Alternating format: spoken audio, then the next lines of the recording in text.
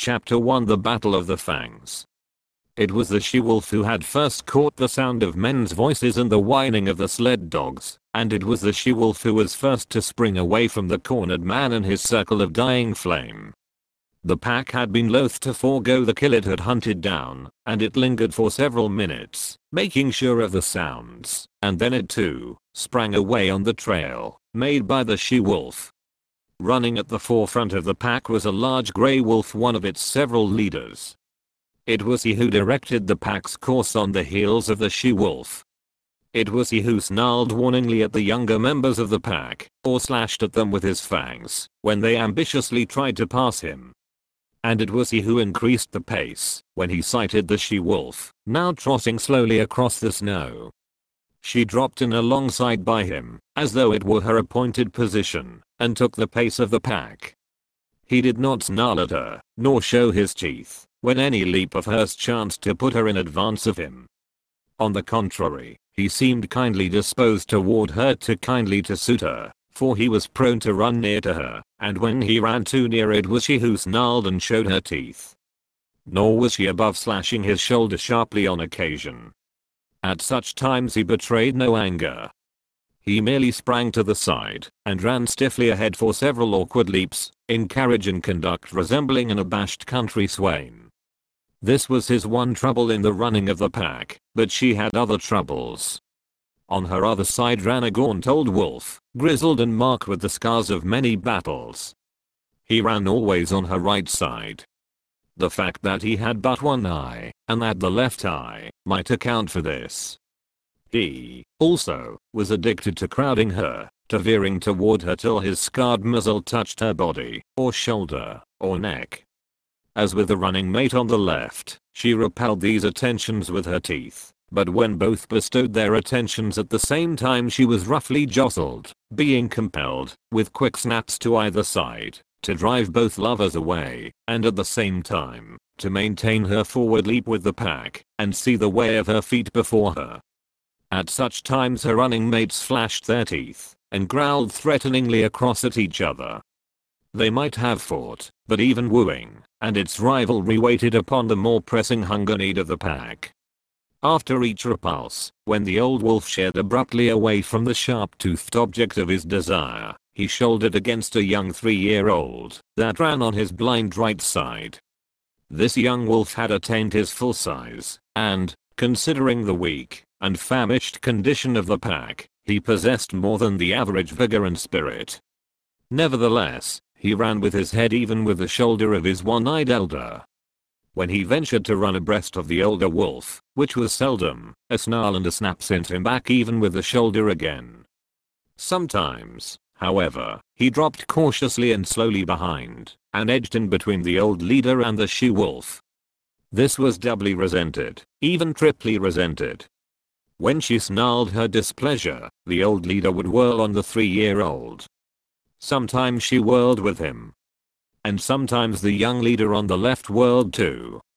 At such times, confronted by 3 sets of savage teeth, the young wolf stopped precipitately, throwing himself back on his haunches, with forelegs stiff, mouth menacing, and mane bristling. This confusion in the front of the moving pack always caused confusion in the rear.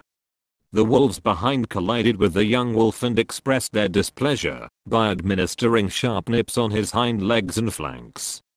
He was laying up trouble for himself, for lack of food and short tempers went together, but with a boundless faith of youth he persisted in repeating the maneuver every little while, though it never succeeded in gaining anything for him but discomfiture. Had there been food, love-making and fighting would have gone on apace, and the pack formation would have been broken up. But the situation of the pack was desperate. It was lean with long-standing hunger. It ran below its ordinary speed. At the rear limped the weak members, the very young and the very old.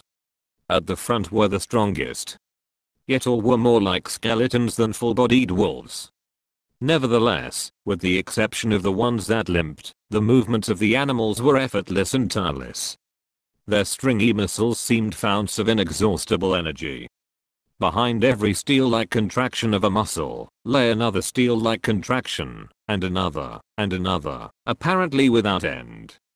They ran many miles that day. They ran through the night. And the next day found them still running. They were running over the surface of a world frozen and dead. No life stirred. They alone moved through the vast inertness. They alone were alive, and they sought for other things that were alive in order that they might devour them and continue to live. They crossed low divides and ranged a dozen small streams in a lower lying country before their quest was rewarded. Then they came upon moose. It was a big bull they first found. Here was meat and life, and it was guarded by no mysterious fires, nor flying missiles of flame. Splay hoofs and palmated antlers they knew, and they flung their customary patience and caution to the wind. It was a brief fight and fierce. The big bull was beset on every side. He ripped them open or split their skulls with shrewdly driven blows of his great hoofs. He crushed them and broke them on his large horns.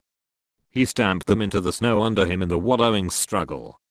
But he was foredoomed, and he went down with the she-wolf tearing savagely at his throat, and with other teeth fixed everywhere upon him, devouring him alive, before ever his last struggles ceased, or his last damage had been wrought.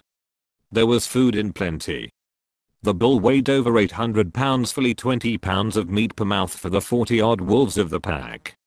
But if they could fast prodigiously, they could feed prodigiously, and soon a few scattered bones were all that remained of the splendid live brute that had faced the pack a few hours before.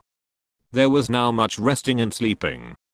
With full stomachs, bickering and quarreling began among the younger males, and this continued through the few days that followed before the breaking up of the pack. The famine was over. The wolves were now in the country of game, and though they still hunted in pack, they hunted more cautiously, cutting out heavy cows or crippled old bulls from the small moose herds they ran across. There came a day, in this land of plenty, when the wolf pack split in half and went in different directions. The she-wolf, the young leader on her left, and the one-eyed elder on her right, led their half of the pack down to the Mackenzie River and across into the lake country to the east. Each day this remnant of the pack dwindled. 2 by 2, male and female, the wolves were deserting. Occasionally a solitary male was driven out by the sharp teeth of his rivals. In the end there remained only 4, the she-wolf, the young leader, the one-eyed one, and the ambitious 3-year-old. The she-wolf had by now developed a ferocious temper. Her 3 suitors all bore the marks of her teeth. Yet they never replied in kind, never defended themselves against her. They turned their shoulders to her most savage slashes, and with wagging tails and mincing steps strove to placate her wrath. But if they were all mildness toward her, they were all fierceness toward one another. The 3-year-old grew too ambitious in his fierceness. He caught the one-eyed elder on his blind side and ripped his ear into ribbons. Though the grizzled old fellow could see only on one side, against the youth and vigor of the other he brought into play the wisdom of long years of experience. His lost eye and his scarred muzzle bore evidence to the nature of his experience. He had survived too many battles to be in doubt for a moment about what to do. The battle began fairly, but it did not end fairly. There was no telling what the outcome would have been, for the third wolf joined the elder, and together, old leader and young leader, they attacked the ambitious 3-year-old and proceeded to destroy him. He was beset on either side by the merciless fangs of his erstwhile comrades. Forgotten were the days they had hunted together, the game they had pulled down, the famine they had suffered. That business was a thing of the past. The business of love was at hand, ever a sterner and crueler business than that of food getting. And in the meanwhile, the she-wolf, the cause of it all, sat down contentedly on her haunches and watched. She was even pleased.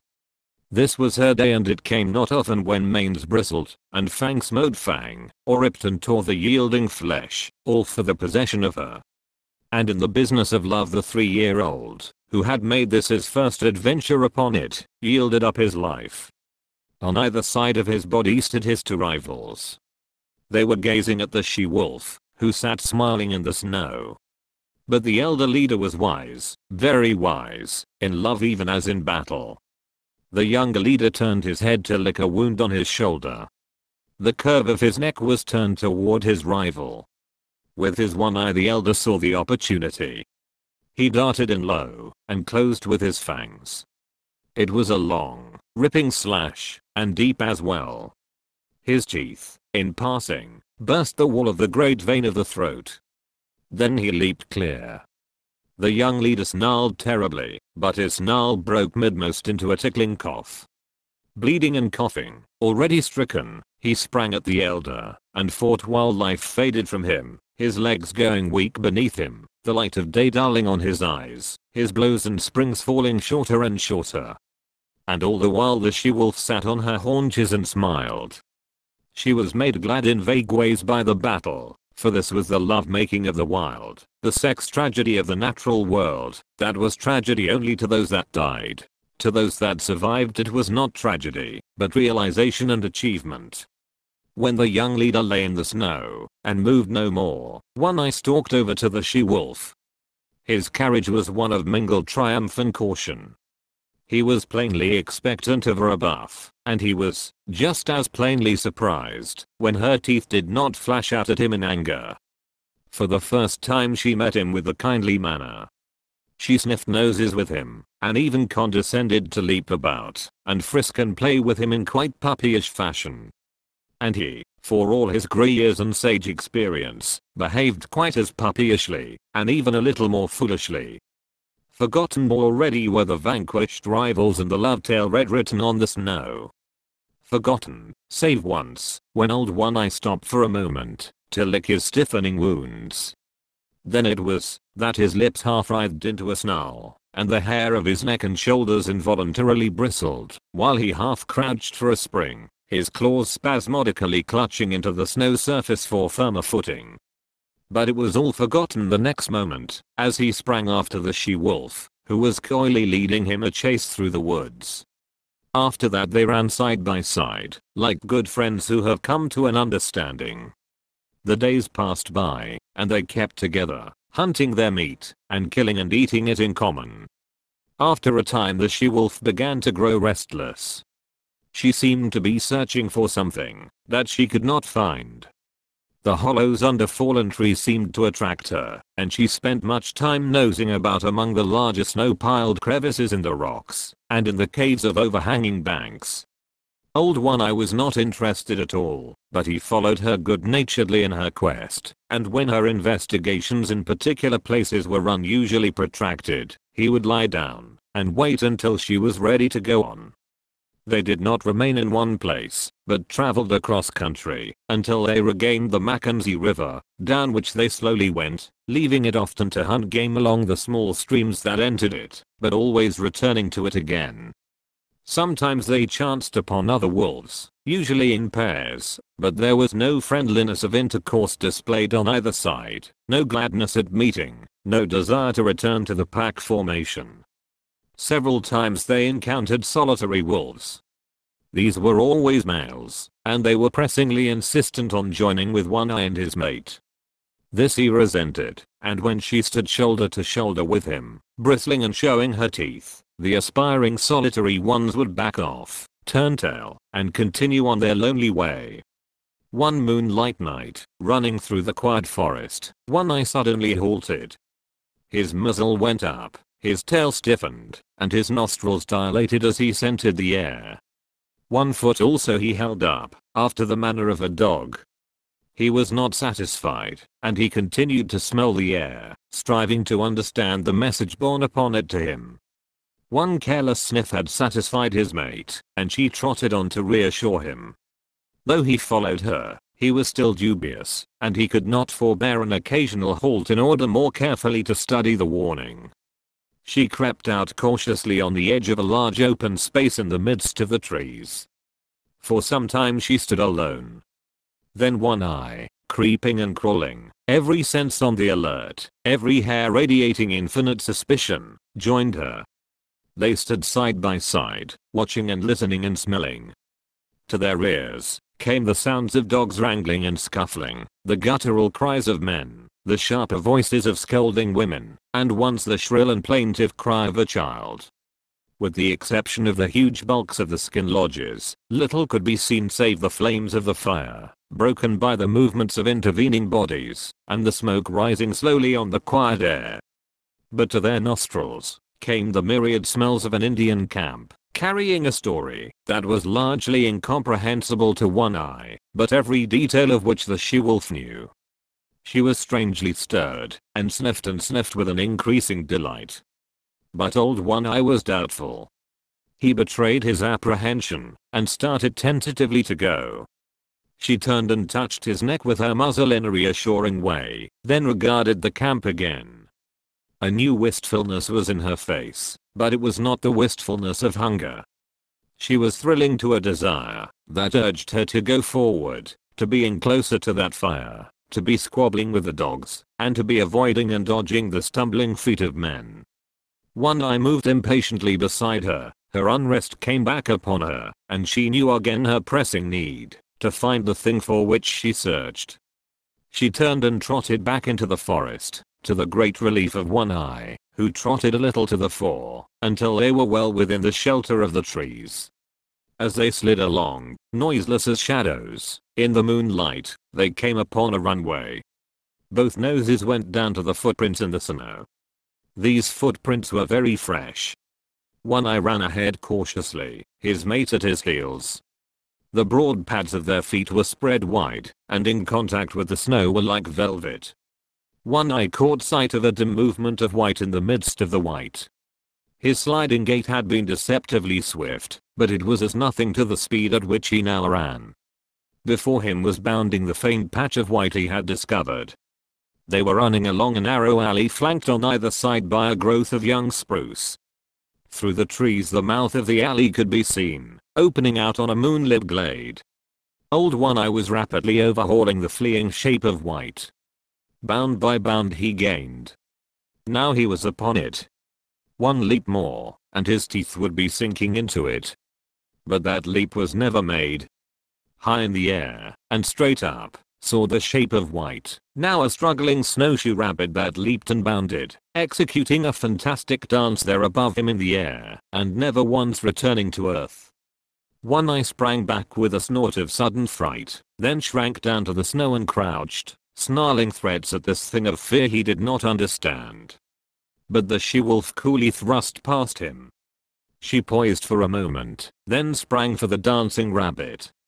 She too, soared high, but not so high as the quarry, and her teeth clipped emptily together with a metallic snap. She made another leap, and another. Her mate had slowly relaxed from his crouch, and was watching her. He now evinced displeasure at her repeated failures, and himself made a mighty spring upward. His teeth closed upon the rabbit, and he bore it back to earth with him. But at the same time there was a suspicious crackling movement beside him, and his astonished eye saw a young spruce sapling bending down above him to strike him. His jaws let go their grip, and he leaped backward, to escape this strange danger, his lips drawn back from his fangs, his throat snarling, every hair bristling with rage and fright. And in that moment the sapling reared its slender length upright, and the rabbit saw dancing in the air again. The she-wolf was angry.